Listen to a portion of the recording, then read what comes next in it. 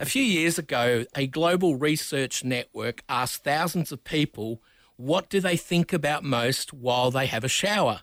What do you think about when you have a shower? Do you know, I thought about this. Well, I don't think about too much. I'm not sure what that says about me. But in the global research group, here's what they found as the top responses. Number 1, to-do lists. Number 2, problems and worries. Number 3, daydreaming. And number 4, work. You know, that's an interesting glimpse into what's occupying us as we wake up in the morning or as we wind down in the evening, the 2 times when most people take a shower. People are looking for all sorts of ways to find peace today. You know, I Googled yesterday online on Amazon.com website and I typed in the subject peace. And do you know, I saw that there were over 100,000 results on books about peace. Now, there are obviously many, many people still searching for answers on peace. In fact, I saw a couple of interesting titles. Get this one.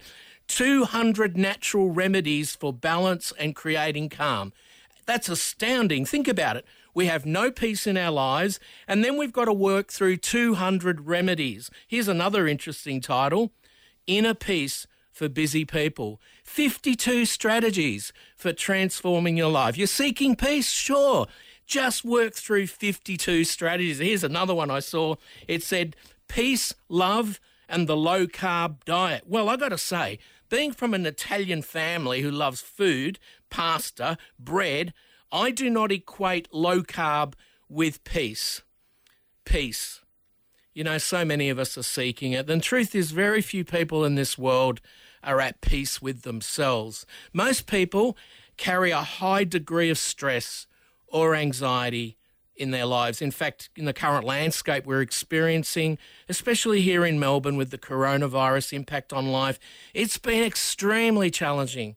So many people. The encouragement I want to bring to you today is that you can know peace.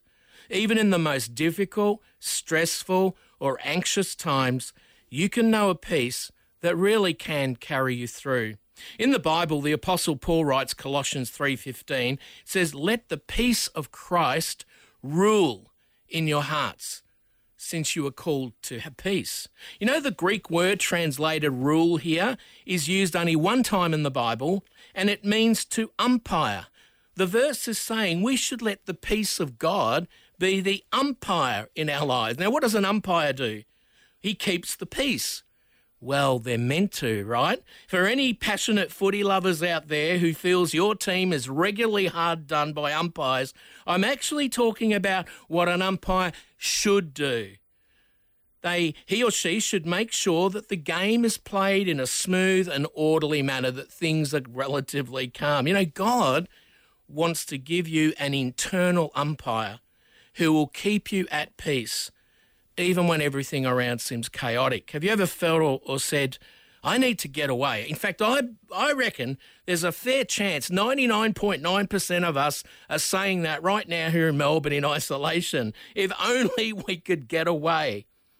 Have you ever been so tired at night, your body collapses in bed and your mind just won't switch off? Your mind races from one thing to another. Well, you can try to get away. You with lockdown, even though most of us with lockdown aren't going anywhere, but if you could go today, say to tropical North Queensland, you could go there, but if you don't have emotional peace, your mind will still be racing even when you're walking along that beach. You cannot run away from yourself. You see, we all need spiritual peace. And that comes from a relationship with Jesus Christ. We need emotional peace as well. We need both spiritual peace and emotional peace. And there are so many things that can rob us of peace. Many of us know from experience that relationships can be the source of stress. For most of us, our biggest problems are people problems. Getting along with family, relatives, people at work, friends, partners, ex-partners. We must deal with the conflict and the competition and all these things rob us of peace. And then there's the circumstances of life that things don't go the way we'd like them to. Maybe it's health issues or work or financial circumstances. They all take our peace away. But can we really find it? Can we really find true inner peace? Now, let me say right up front that peace has nothing to do with problem-free living. If you have to wait until all your problems are solved to be at peace, you're never going to be at peace. In fact, much of your life, you are going to have some kind of conflict or trouble. But did you know that you can have peace of mind in the conflict, in the anxious time? And this really points to having a correct understanding of what peace really is. Jesus says in the Gospel of John, chapter 14:27, "Peace I leave with you, my peace I give you. I do not give to you as the world gives. Do not let your hearts be troubled and do not be afraid." You know, there are two different types of peace: the peace of Jesus and the peace of the world. The peace of the world is that myth that if you can just escape the difficult or the troublesome stuff that's going on, you'll have peace. The peace of the world is actually a peace based on your circumstance.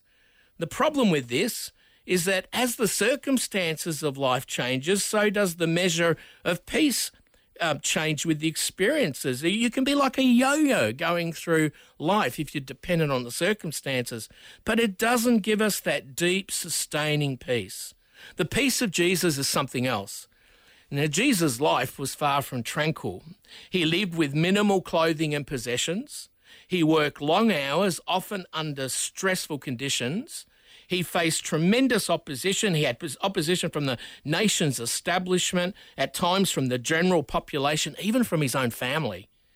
He had constant rejection almost on a daily basis, and yet he says, "My peace I give to you." Now, somewhere, driving past all the tensions that are in the mind and body, all the noisy distresses of life's circumstances, Jesus enjoyed a deeply rooted inner tranquility. He had some sense of rightness about life that went deeper than the constantly changing circumstances he faced. I want to illustrate this with an event that happens recounted in the Gospels when Jesus and his disciples are in a fishing boat on the Sea of Galilee. In Luke chapter 8, verses 22 onwards, we're told a raging storm is swamping the boat. It looks like it's going to go under and take everyone down with it. Now we're told that while this is happening, Jesus is sleeping inside the boat. You know, it's fascinating that Jesus could sleep through a raging storm while the disciples' reaction is panic. Well, we know the storm was really severe because a number of the disciples, now remember, these disciples, a number of them were experienced fishermen. They'd been through storms before, but their reaction of panic shows that they didn't think they were going to get through this one. So it begs the question, in the midst of a frightening storm, how can Jesus be sleeping? Well, he knew something that the disciples didn't at that point, and that was that God was in control. It didn't look as if he was, but Jesus gets up and with one word from him, the wind and the raging waters subside. Jesus experienced peace in what understandably should have been an anxious situation. You know, somehow I think we're confused about how we find peace. We find ourselves living with some thoughts about peace that are based on the circumstances we're in. We might be lured into thinking we'll get peace when there's enough money in the bank, or when the doctor's good report arrives, or when I find the right relationship, or when I get that long enough holiday, or when I get the perfect job, or maybe when the COVID-19 isolation's finally over. I mean, we can live in the myth that if somehow everything around us would be different, the way we want it, then we will have peace. But you know, this is not what Jesus promised. Jesus never promised that we wouldn't have problems, but he did promise that we could have peace in the midst of the problems, in the midst of the uncertainties. And God says you can have the same peace that Jesus had. So how do we do that? How do we find this peace in the midst of circumstances? And there are three important decisions that you need to make. And when you choose these things, it will produce peace in your life. And the first decision is to accept what cannot be changed. Accept what cannot be changed. Worrying about what cannot be changed won't give you peace. You know, some people lose peace because they want someone to change in their lives who won't change. Have you ever tried to change anybody? I mean, have you ever had a personal improvement program for a partner or for a child? And how did it go? I mean, they just don't cooperate, and they can't, and you can't figure out why they're not working on the things you want them to work on, and they resist it and then maybe resent you. You see, when things cannot be changed in your life, then often a result is resentment or bitterness or even guilt, and this doesn't bring peace. Some people lose peace because things are uncontrollable. In the normal times of life, you might be frustrated because you're stuck in traffic and you've got an appointment to get to. Or you're going to a footy game and the trains have stopped. You're going to miss the opening bounce. I mean, there's nothing you can do. You just sit there and frustration just rises. Or there are more important things in life that can be beyond your control. There can be job promotions that you were looking for that just didn't happen, or health issues that just hit you, or a financial challenge that you couldn't avoid. You know, lots of things can just end up being out of your control. And when that happens, we get frustrated and we lose our peace of mind. You know, one step that will lead to helping you find peace is acceptance of what can't be changed. There's a great example of this in the Bible in the book of 2 Samuel 12. There's a story of King David who'd had a young baby, but the young baby was dying. And David did everything he could to keep that baby from dying. He prayed in the temple for 7 days all night long. He fasted. He wept. He pleaded with God, God, please save this baby. But on the 7th day, the baby died. Now, God did not answer his prayer with that outcome. And I don't know why, and maybe someday we'll learn what purpose there was in that baby not surviving. But when David's advisors heard that the baby had died, they were afraid to tell him. They thought, this guy's nearly over the edge with the baby near death. When he finds out the child's actually died, he's going to lose it all. But David heard them whispering, and he asked them, has the child died? And they said, yes. And then David got up, went and took a bath, put on clean clothes, ate a big meal, and then he went back to work. Now, his advisors were astounded. They said, King David, what are you doing? You're in agony when your child was in near death, and now that he's died, it's looking like you're okay. What's happened? And David says this in the scripture, the child has gone to heaven. And one day I will die, and I'll be reunited and go to heaven with that child. In the meantime, listen to this, there's nothing else I can do. I've got to get back to work. See, David accepted what could not be changed. And you know, God's word in Scripture says that in the mystery of God, there are some things that are beyond human comprehension, and we will not understand until such time as the Spirit reveals it. We need to be able to accept the things we can't change. You got to do what you can do, but then accept what can't be changed. That's the starting point. The second step I want to suggest is to trust in God's purpose. If we want to experience God's peace, we must trust in God's purpose, that God has a big picture. Now, who would have expected when we celebrated New Year's Eve, the turn of the new year, the crisis that we now find ourselves in? You know, the thing about crises is that they're often unpredictable and they come when we least expect them. With what's going on at the moment, if you feel like, you know, saying, why me? Why us? Here's a really important point for you today, and it'll help to find peace. There is a purpose to be found in your problems. You know, when I was a kid, I went and stayed with my grandparents on some weekends, and they lived in a terrace house in Lygon Street, Carlton. I think it's a restaurant now, the place they lived in. Anyway, my step-granddad took me for the afternoon to St Kilda Beach, and we walked along the pier, but the pier was one of those old rundown ones with wooden boards, and I was barefoot, and you know what happened?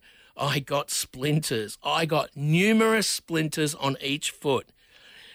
I painfully got back to their place. I was in pain. I was crying. I was whinging. And my step-granddad started the process of taking the splinters out with tweezers. But every time he went anywhere near where my foot was, of course, was starting to really look like it was going to be infected, I would cry out and say, don't touch it there. It hurts too much. Just leave me.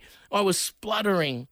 Man, did I get upset with my step-granddad in that moment as he patiently took each splinter out. Now, of course, what I was failing to realise was that my felt problems at the time of the pain I was feeling in the foot, that there was actually a purpose for the greater feeling of pain to get those splinters out. I mean, I was too young to understand that, that is the right thing to happen, and there's a purpose in the extra pain I'm going through. We may not wish for there to be pain or suffering, and we may not understand why we're going through, but, the reality is that pain can be productive. Pain can teach us a whole lot.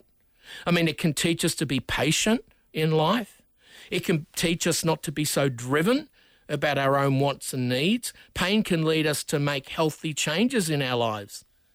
And pain can teach us to turn to a higher power. And that higher power is found in God. But, in order to let the tough times be of benefit to us, we need to do something on our part. And that thing to do is to trust in a God who really can be trusted, to trust that he has a purpose in our troubles, and even when things do not make sense, to trust that he has a purpose. Proverbs chapter 3, 5 and 6, I like the way the Message version puts this. Trust God from the bottom of your heart. Don't try to figure out everything on your own. Listen for God's voice in everything you do, everywhere you go. He's the one who will keep you on track. Let's consider trust. There are so many things in life that don't make sense. There are so many things in life we're experiencing now that are out of our control. What are we going to do in such situations? Where you trust. It's really all you can do. Don't try and figure it out yourself because, often we do that all the time, don't we? Think if I could just understand why, then I'll feel better. And we waste so much energy and time trying to figure things out. But you know what? Trying to figure things out doesn't necessarily lead to feeling any better. God urges us to trust him, and then the peace comes. We need to face the fact that not all our questions are going to be answered in this lifetime. What I have to do is trust him, trust in his power, trust in the love that he has for us, so we might experience peace. And this trust is founded on a truth, and it's that God has a purpose for whatever you're going through. I love this verse in Romans chapter 8, 28. And we know that in all things God works for the good of those who love him. Not everything that happens is what God wants in this world, but you can know this. God has the power to work whatever's happening for good. And all God expects from you is to trust him. And on the boat, swamped by a raging storm, the disciples are so freaked out. And I think it's because they were focusing on the storm. They were focusing on the threat of the boat capsizing and them dying. And they really were trying to fight the circumstances. See, they'd lost focus of the one who was actually with them on the boat, the one who actually had the power over the situation.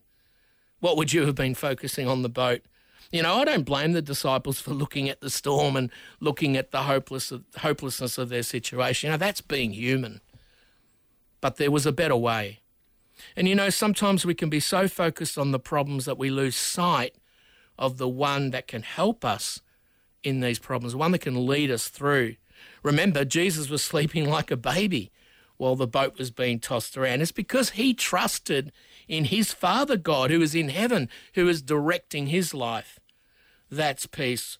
In Isaiah 26:3, it says, you, Lord, give true peace to those who rely on you because they trust in you. See, God gives peace to those who trust in him because they depend on him. Now, sometimes God may seem silent. That's the test of trust. Do you trust that he loves you? Do you trust in his care? And many of us respond to the trying situations of life, and often we make some fatal mistakes. One response is that when you face an uncontrollable situation, you just try harder. You think, I'm just going to make this thing work. And then in the end, you make everyone miserable and you make yourself miserable and you become unhappy. Or some people do the exact opposite and they just give up, don't want to try anymore, give in to the despair. But, both of those responses don't work. Instead, you need to take a third step in the path to peace, and that is to surrender to God's loving control. This is how you practically demonstrate trust in God. You let go of your hold and you surrender to God's way. This is the path of being a disciple, of being a follower in Jesus. Back in Luke 8, the boat threatening to sink in the storm. In verse 24, the disciples went and woke him, saying, Master, Master, we're going to drown. And then we read Jesus, he got up, rebuked the wind and the raging storms. Then the storm subsided and all was calm. And then Jesus says to the disciples, where is your faith? See, Jesus knew that God was in control, that God's got this. And that's what Jesus had been looking at from his disciples, that they would have faith. Faith is that belief in God that knows he's got this, even when the circumstances suggest otherwise. And to you tuning in today, I want you to know this. In your life right now, no matter what you're going through, God's got this. You have a choice to make, though, and that is, will you trust or not trust? Every day you wake up with a decision to make. Who's going to be in charge of my life? Am I going to be in control, or is God going to be in control? And when you take control, you play God, and the more miserable you become and the more out of control life becomes, because it doesn't work. Muhammad Ali many years ago was the world's champion heavyweight boxer. And he was pretty arrogant and he was very successful. And he would just go around saying, I am the greatest, I am the greatest. And he really was a great boxer. Well, actually, there's a story that went around about Muhammad Ali when he was champion of the world. He was taking a flight and he was seated on a plane. And as the plane was taxiing on the runway, he didn't put his seatbelt on. And so the stewardess came and said, please, Mr. Ali, put your seatbelt on. And he refused. And so she asked him again, look, please put your seatbelt on. And then she became fairly concerned and said, the plane's about to take off. Mr. Ali, you must put your seatbelt on. And Ali looked back at her with indifference and he said, lady, Superman don't need no seatbelt. Well, the stewardess was on the ball because she quipped back, yeah, well, Superman don't need no airplane either. She got him there. Well, years later, in Ali's later life, when he was struggling with Parkinson's disease, there's a poignant scene at the Los Angeles Olympics. Muhammad Ali has been chosen to light the torch, big deal, to start the Olympics. And the cameras were on him, and as he climbed the stairs with the palsied Parkinson's shake, you could see him shaking so much he could barely light that torch from the shaking in his body. Later in an interview, Ali said, God gave me that so that I could remember, actually, I am not the greatest. He is. That's spot-on wisdom from Ali there. If you want to have a deep, personal, satisfying peace of mind in your heart and soul, you've got to let go of your hold on your life and surrender totally to God. Whatever situation you find yourself in, the good news is that you can have the peace of God in your life. But first, you've got to make peace with God. How do you do that? By surrendering your life and putting your faith in Jesus Christ. If you're angry or struggling with God about something, or maybe you're over it with the coronavirus pandemic, or there's an illness in the family, or a job success that didn't come, or a marriage that's struggling or didn't work out, or that big disappointment that just didn't happen, I just want to encourage you. The path to peace is let go of your grasp on it. God has a greater purpose for your life than the problems you're going through. He loves you deeply. He wants you to trust him. So accept what cannot be changed.